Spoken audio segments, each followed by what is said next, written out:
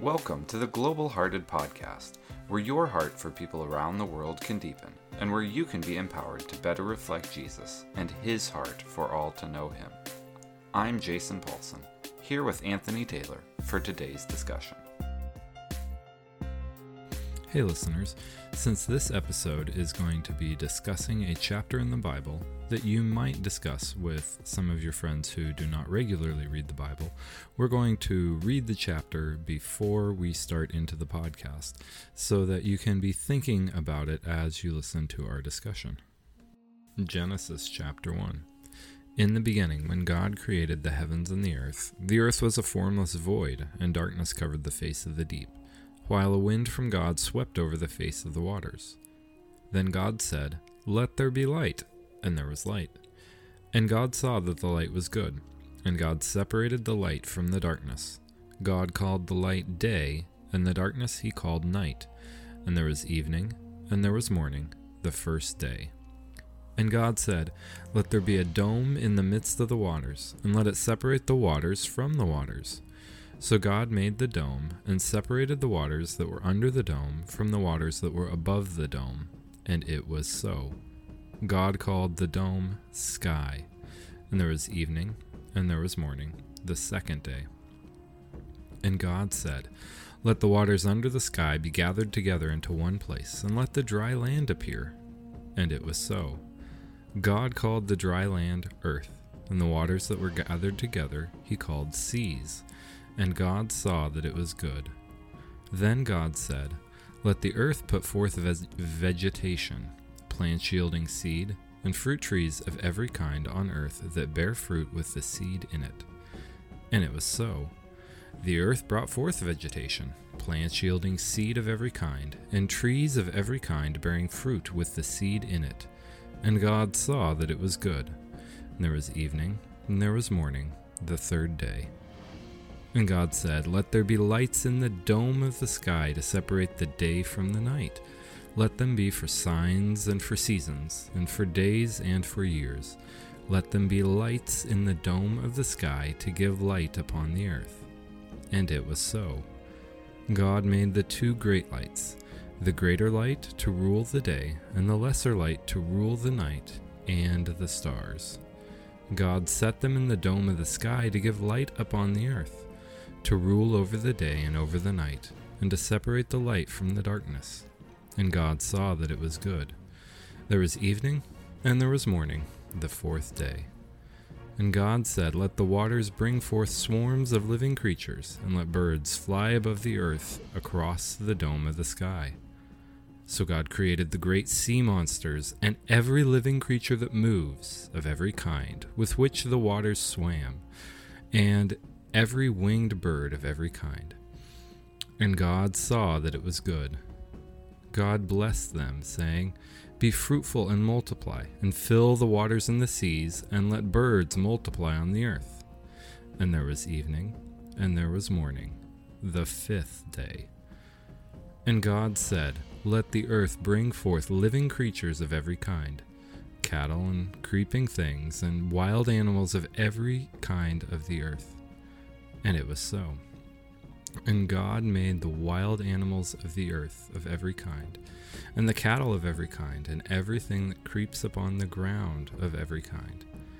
And God saw that it was good. Then God said, "Let us make humankind in our image, according to our likeness.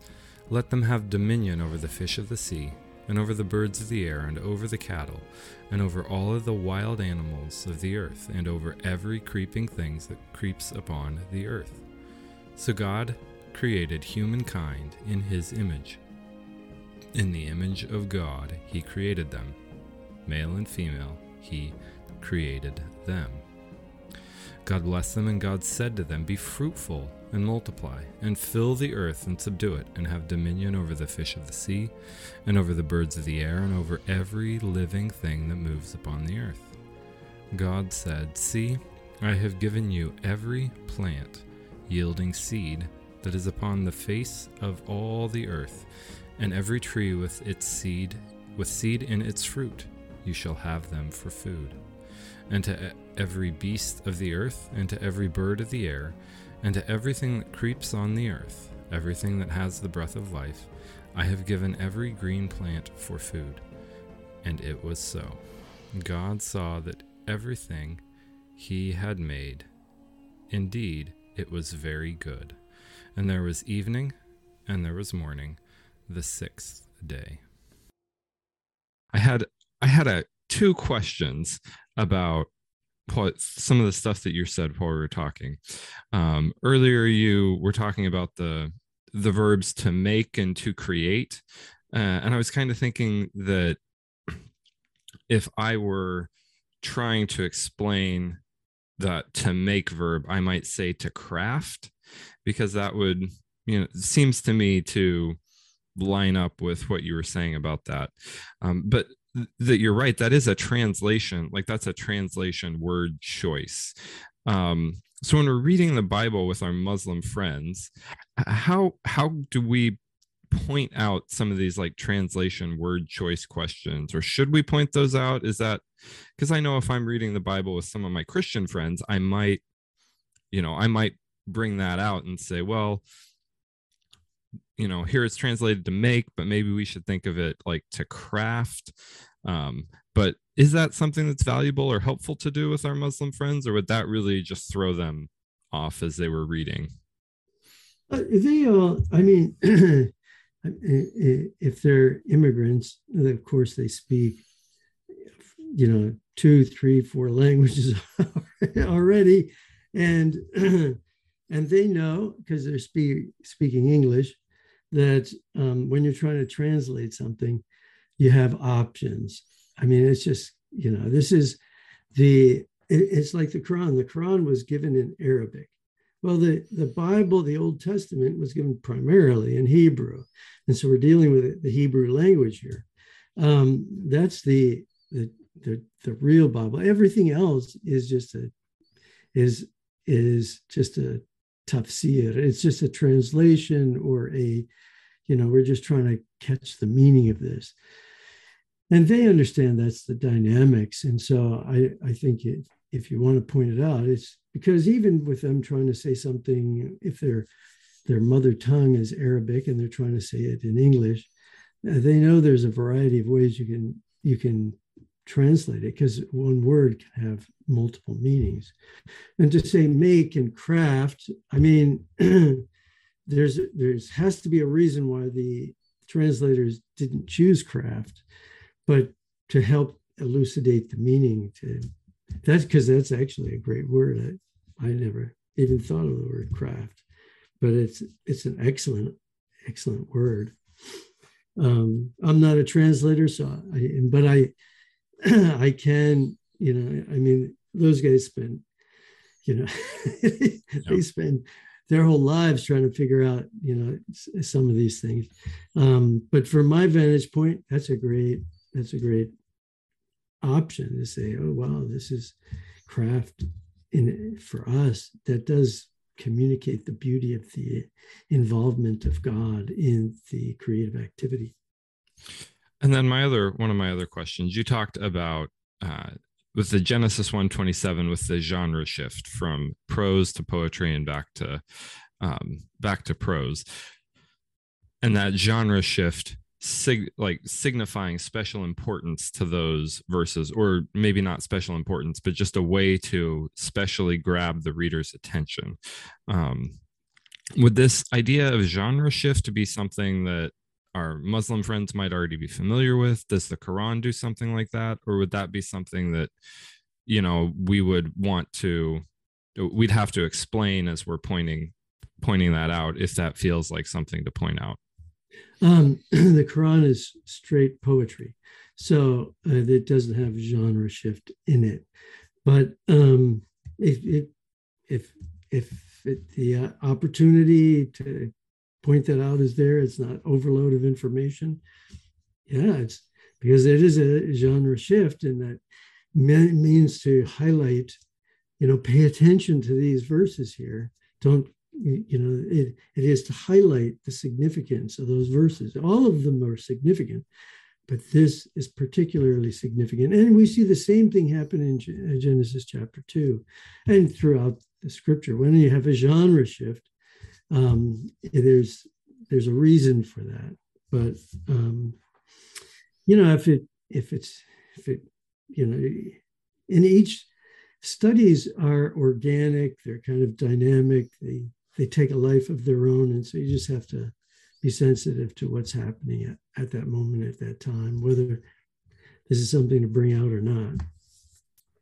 Well, Anthony, thank you for walking through Genesis 1 with us, diving deeper into this narrative, and just helping us to see more about how the structure, the genre shift, the translation choices, everything in here really helps us understand more of God's character, more of how God has created us, and hopefully can help us as we read through the Bible with our Muslim friends who are unfamiliar with it, really help them to see who God is and draw them closer to his spirit.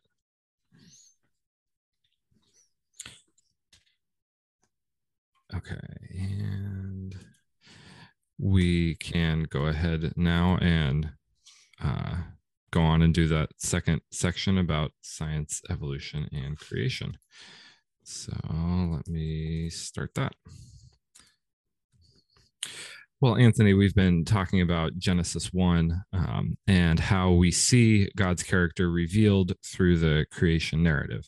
Now, one of the things that many Americans who are listening to this are probably wondering is, well, Anthony, you haven't said anything about evolution, creation, these things that are so prevalent in our culture, this debate that has been raging in the American church for 150 years. You've said almost nothing about it.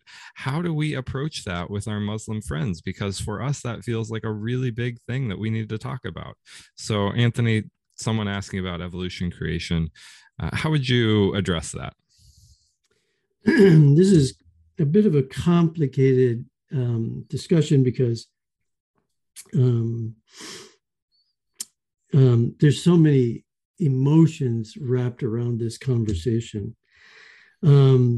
So depending on our Muslim friends, where they are in their own journeys, and depending on our own views, the topic of science and evolution may surface. I typically try to avoid it because I think there's all this beauty that's in the text that we don't want to miss, which typically gets overlooked because we focus right in on, is it a young earth? Is it an old earth? Is this 24 hours, literal 24 hours? Is it,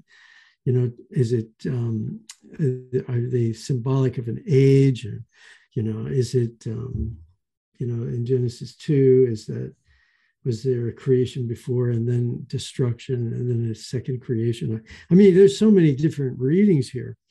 I would say this, that Muslims are often very well educated. And, many people in the US, if they're not necessarily Christian, they put evolution and creation together without much conflict. I mean, people just know, okay, in this space, this is what the Bible says. And then if we go to a science class, that's there. And so they just hold the two in either hand and without much conflict. And so the subject doesn't need to be controversial, but it does sometimes become that way because, some of us want to, we want others to conform to our view. And so I just suggest taking an attitude of flexibility in how we think and talk about it. And the reason I suggest that is because, number one, we want to focus, I would want to focus in, as we've done, on discovering about God and who God is and who we are and what's the point of this point of the passage. And I also suggested because the global church, if we don't just think about the American church, or because in the American church, we have different people saying different things. And we definitely do in the global church. And so in the global church, there are those who regard the 6-day framework in a literal manner. And there are those who view it in a literary manner. And there are even more ways to interpret Genesis chapter 1. Many people would know this, but the Presbyterian Church of America, the PCA, they have a non-binding position paper on 4 views of Genesis chapter 1 that most presbyteries consider acceptable for their ministers to hold. There's the literal 6-day framework, the day-age framework, the literary framework, and what they call an analogical day, work Sabbath analogy, shaping the creative narrative. And so even the PCA creates space for these differing views for their pastors. So since, a church, because PCA we would consider orthodox and conservative, since something like the PCA does this, I think it's, for those of us, we're just the average, parishioner, and since the global church makes room for these different understandings, we're wise to do the same, even if it causes us some discomfort. And so those who read the narrative in a literary manner, they say that the creation narrative doesn't contend with science and evolutionary processes. And you could go on. I think the podcast by the Bible Project, they kind of take this position, and so it's fairly orthodox. And so, they say there's no real conflict here. And so I would suggest that we just avoid that conversation unless it comes up. And then just to point out, there are those who see it in a literary manner, and there are those who see it in a literal manner. And in the church, people, take different positions. And then we could state our own position. If I take a 24-day period, say the way I read the scripture and the way I think it's teaching is a 24-day period, and I believe in a young earth. That's totally fine, as long as we don't necessarily push it on our Muslim friends, because they may sit there and go, "Wow, that's weird. How do you connect it with science?" Because, as I said, many, if not most, of our Muslim friends, they're going to be fairly well educated, and they themselves hold, they know God is the creator, and so they hold these views in both hands without any conflict.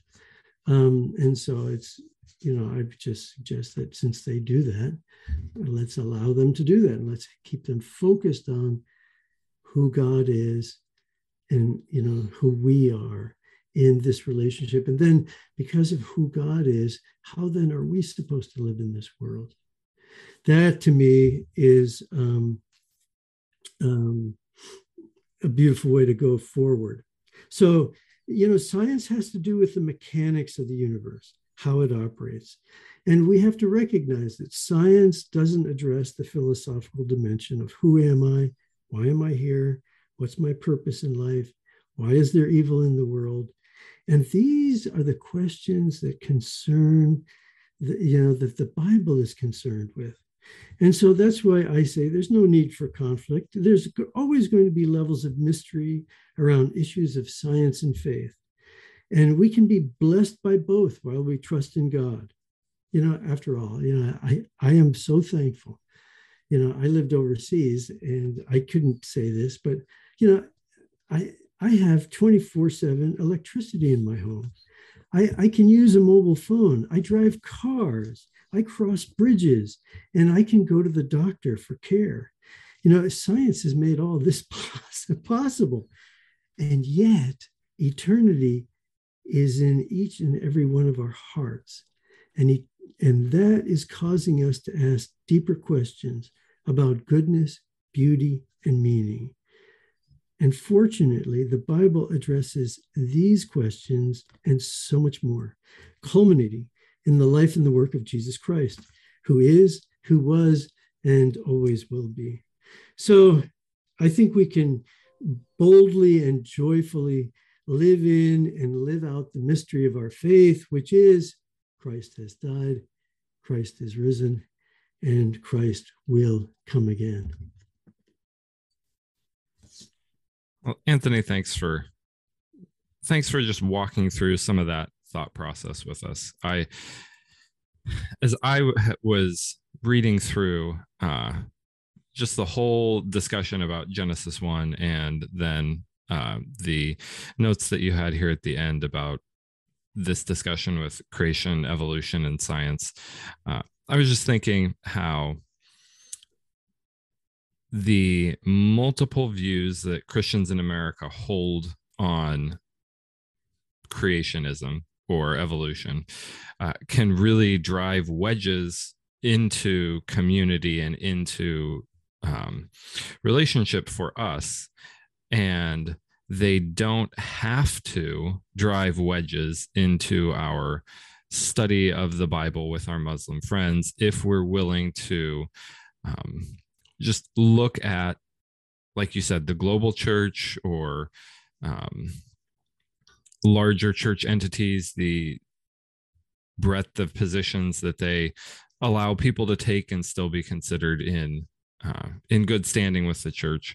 But I was also thinking about how, like you said, or how I would say some of the things that you said is when we file all of the literary or symbolic nature off of the text in Genesis 1 and just reduce it to pure description of the mechanical processes that God has used, we really take away a lot of the power or a lot of the beauty that is in that scripture that someone who has never read it before can see and experience.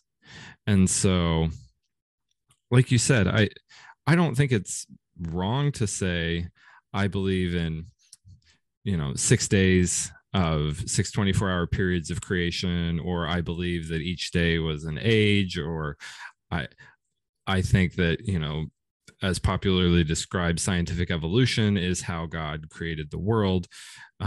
When we're in these discussions, but when we reduce Genesis 1 just to that argument, we miss out so much on what God is trying to teach us there. And to use another bad analogy, if we want to see the forest, not the trees, it's okay to look and note that, hey, maybe this is an oak tree or maybe this is a maple tree, but arguing over all the what specific family of tree this is really misses the point that there's this beautiful forest here that God has created and made for us to live and work and walk and understand and share with other people.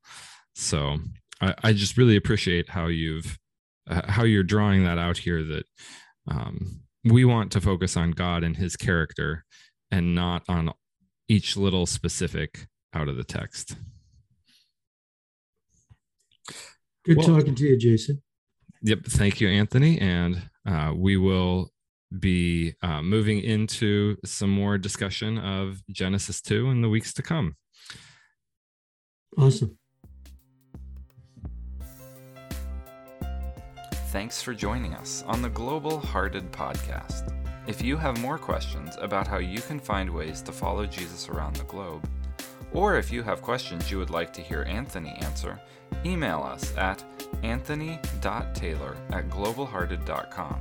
Or to hear more episodes, go to globalhearted.com. And now receive a good word. Therefore go and make disciples of all nations, baptizing them in the name of the Father, and the Son, and the Holy Spirit, teaching them to obey everything I have commanded you. And remember, I am with you always, to the end of the age.